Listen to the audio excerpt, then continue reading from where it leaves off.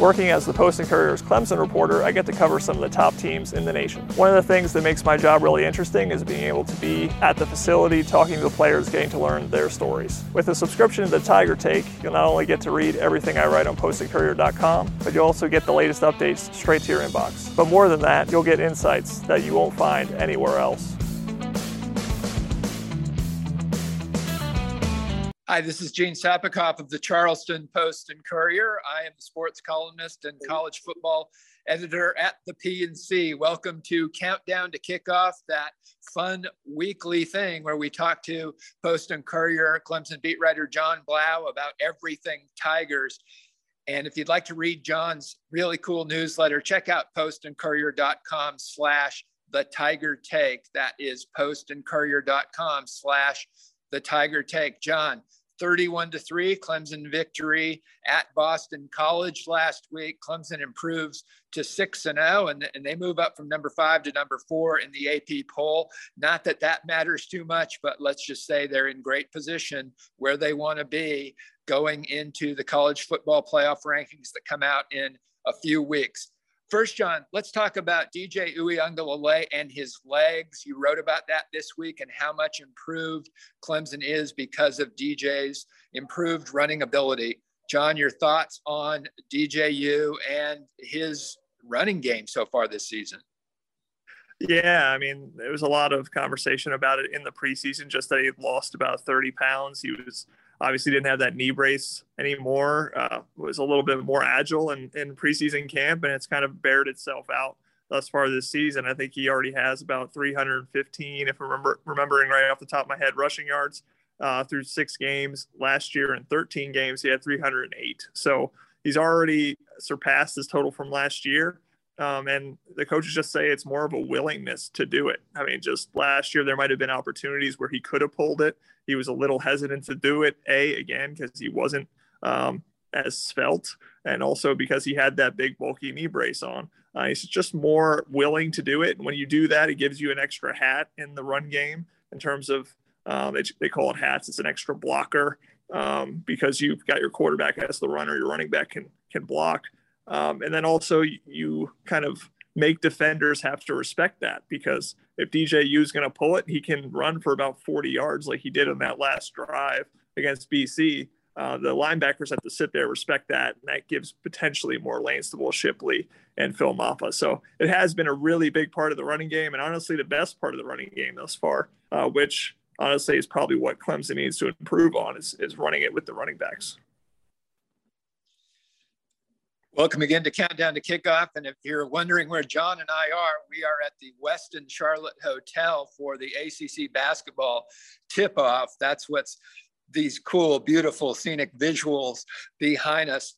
John, here's an interesting stat. Clemson is 32 for 32 in red zone scoring this year, owing to DJU's improvement, offensive line improvement. Also, I'm writing about that this week in the Post and Courier. And only 3 other teams are perfect in the red zone, and that is Ohio State and Tennessee. And I doubt anyone else would guess the other one. It's Vanderbilt. But 32 for 32 with 24 touchdowns and 8 field goals. That worked again at Boston College. And just the overall takeaways, John, that you have from Chestnut Hill and that 31-3 win for Clemson last week. Yeah, I think I actually wrote about it in the newsletter last week in terms of the coaching staff actually split up in terms of game planning, the red zone, third down, all these very specific situations, because they weren't very good at them last year. And so they actually, Kyle Richardson was talking about third down being, I forget if it was third down or red zone, or blanking off the top of my head, but Kyle Richardson had one of those groups and made that his quote unquote baby.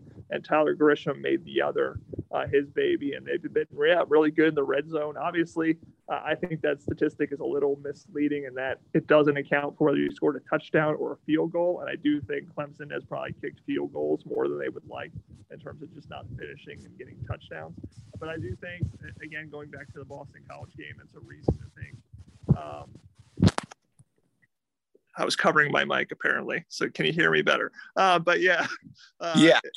In terms of the game last week against Boston College, I think that leaves you with reason to think they can do better in terms of scoring points, in terms of being an even better offense, because that they, it was 3-3 after the first quarter. And then we had that last drive. I guess the middle 8 is the thing that everybody's been talking about, the last 4 minutes of the second quarter and the first 4 of the third quarter. They were able to score a couple times there and pull away from Boston College, but defensively been great. Obviously, it's been a huge pickup since Wake Forest, and just getting that offense to just be a little more efficient and again turn some of those field goals into touchdowns would be a really big deal.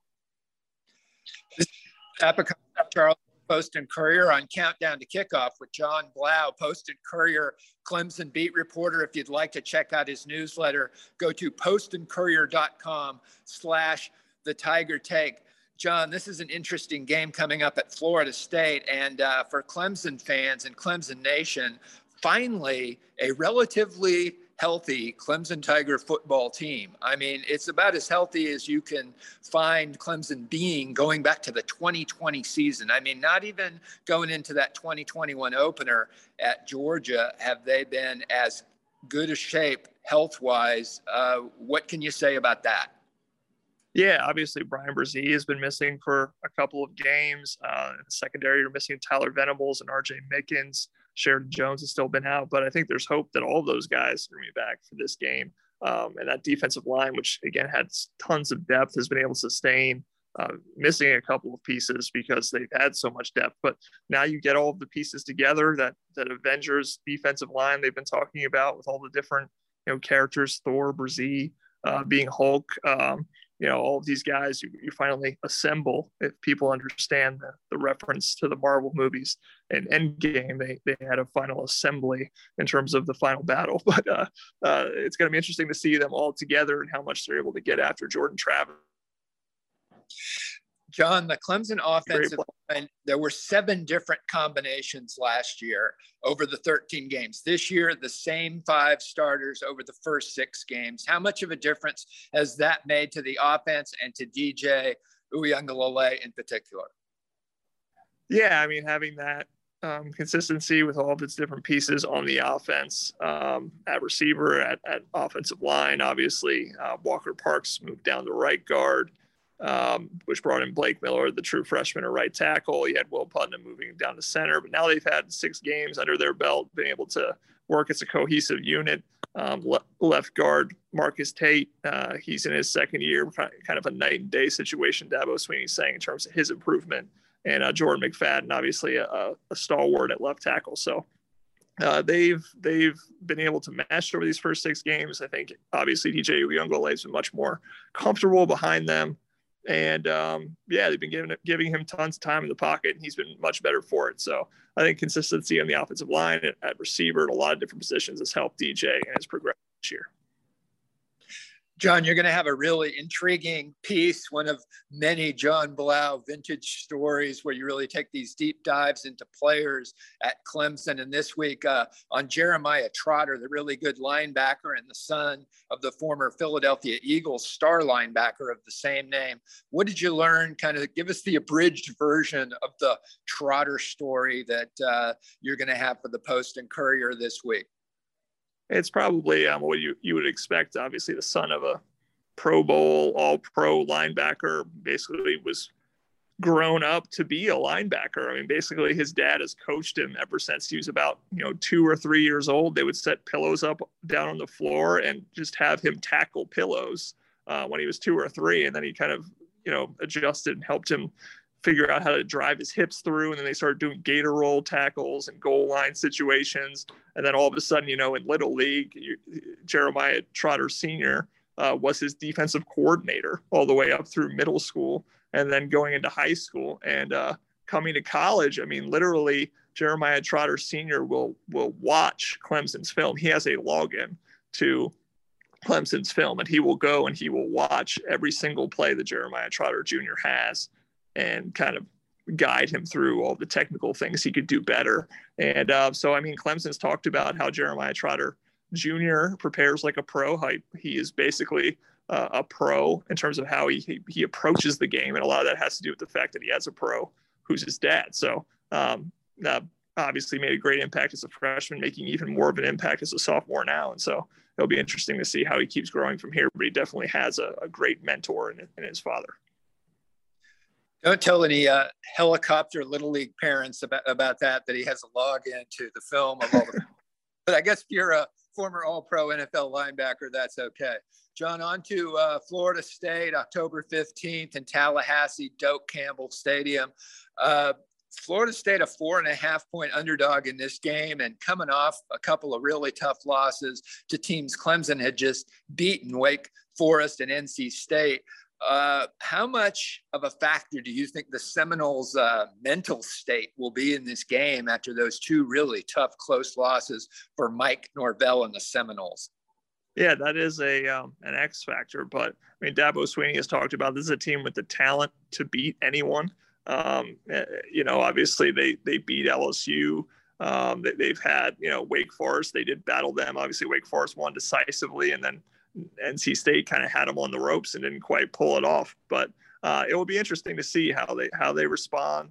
They have a great quarterback who can really make some plays on the ground as a scrambler. And so it's really going to be as much up to Clemson and their discipline in terms of caging him and doing the things you have to do to determine whether they're going to win the game. Because if you give Florida State that little bit of hope, if you let Jordan Travis pick up a couple of scrambles, all of a sudden they're a very dangerous team. They could beat you. If you do cage him, if you do frustrate them, maybe the fact that they have had a couple of close losses and just dropped that game to NC State kind of gets in their head, and they start to kind of have a little bit of a backslide in terms of how they're playing the game. So I think it really has to do with Clemson, how they approach it, how they approach the game and do the little things they need to do, because Florida State is dangerous. Whether they're mentally there or not, we'll find out. But it will be interesting to see how Clemson approaches it. John, here's my bold prediction for the Florida State Clemson game. At some point before the game, some fake Seminole mascot guy will jump onto a horse and ride onto the field, look over at the Clemson sideline, and throw a flaming spear into the ground. And at many points during the game, the Florida State fans will be doing the tomahawk chop. But as far as a more specific prediction, what do you see for this game, and what is your score your score pick? Let's go with that, John Blau.